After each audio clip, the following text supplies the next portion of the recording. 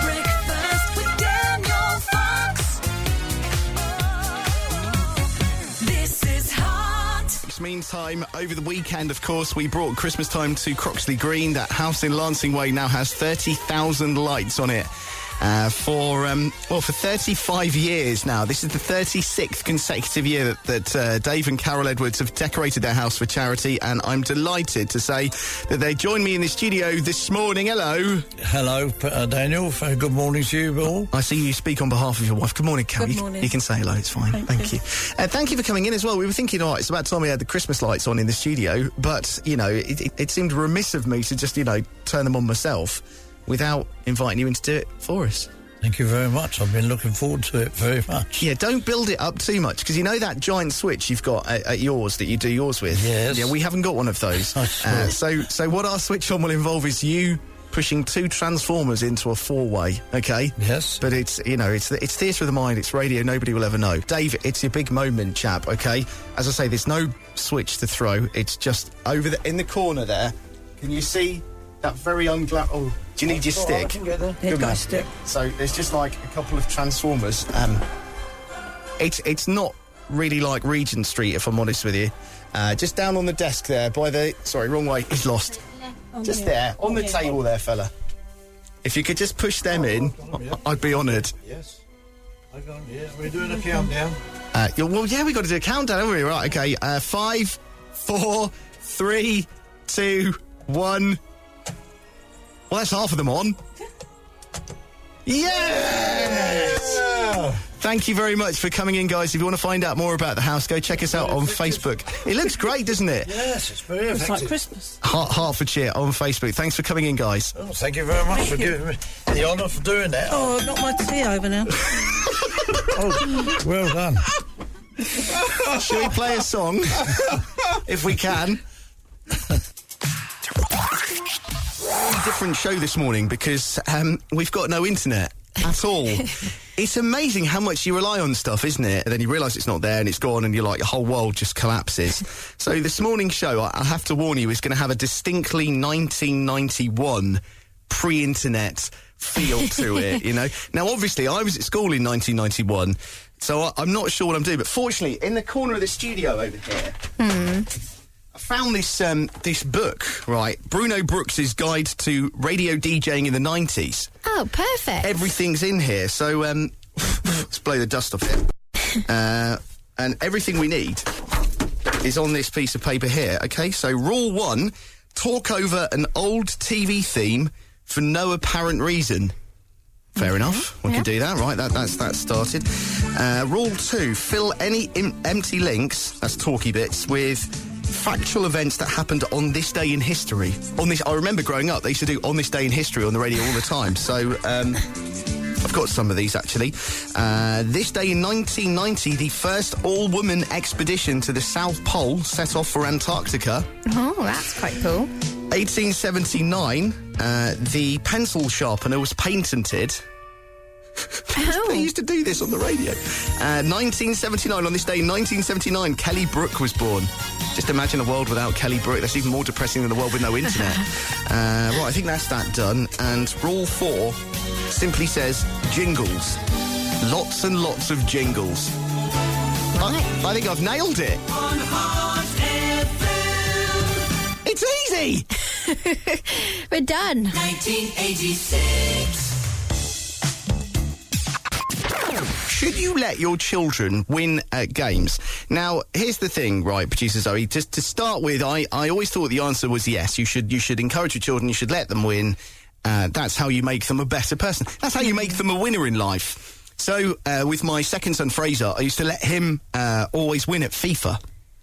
2 years later, I now cannot beat him, right? I cannot beat him. And he's so smug, right? He's so smug about it. I just can't stand it. So with my third son, Remy, the other night we were playing noughts and crosses on his tablet. Oh, yeah. And I thought, right, I could let him win, but I'm not going to, right? And it all kicked off because every time he'd get I'd let him get 3 in a row, right? And then I'd block him off. Right? So I'd let him think he was going to win, and then I'd take it away. So this was us playing noughts and crosses the other night. In next, I don't want you to go on my own. Stop. Stop. Stop. There he is, getting annoyed because I've blocked him again. Daniel. Don't cry, bub. He's 4 years old. He would cry like that every time I blocked him, but I kept doing it. Am I doing the right thing? I don't know. Should you let your children win at things, or should you teach them hard lessons of life like that?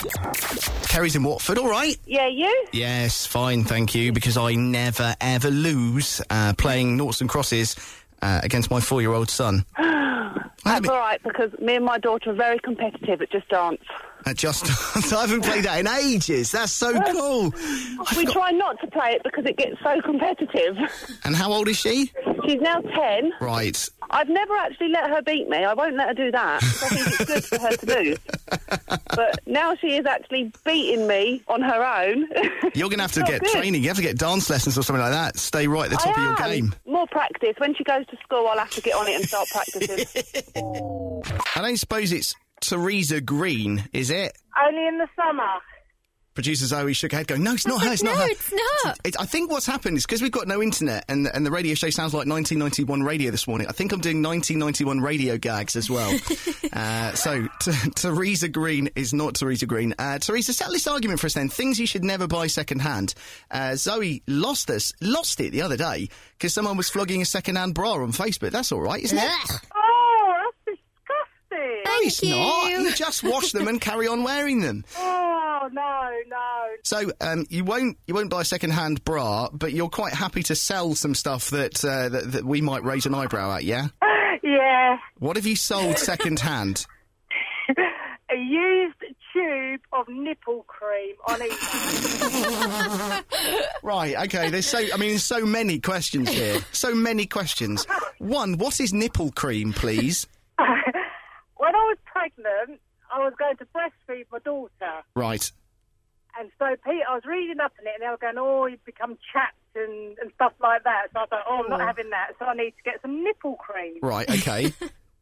So I used it for a little while, and then I didn't become chafed or anything like that. So I was like, okay, that's fine. I don't need it now. So I decided just to put it onto the auction site, and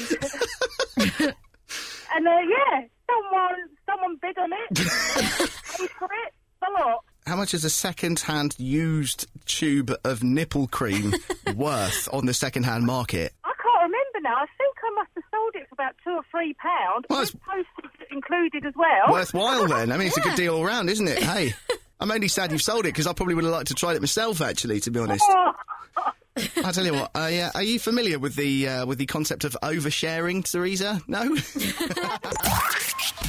When we were growing up, my dad used to take us in the summer holidays right to the top of this massive hill that we had in our hometown. And what he'd do, one after another, is he'd stick us inside car tyres and push us down the hill, like from top to bottom. They were good years. Beat that dad joke. Did you hear about the fight at the local chippy last night? No. 2 fish got battered.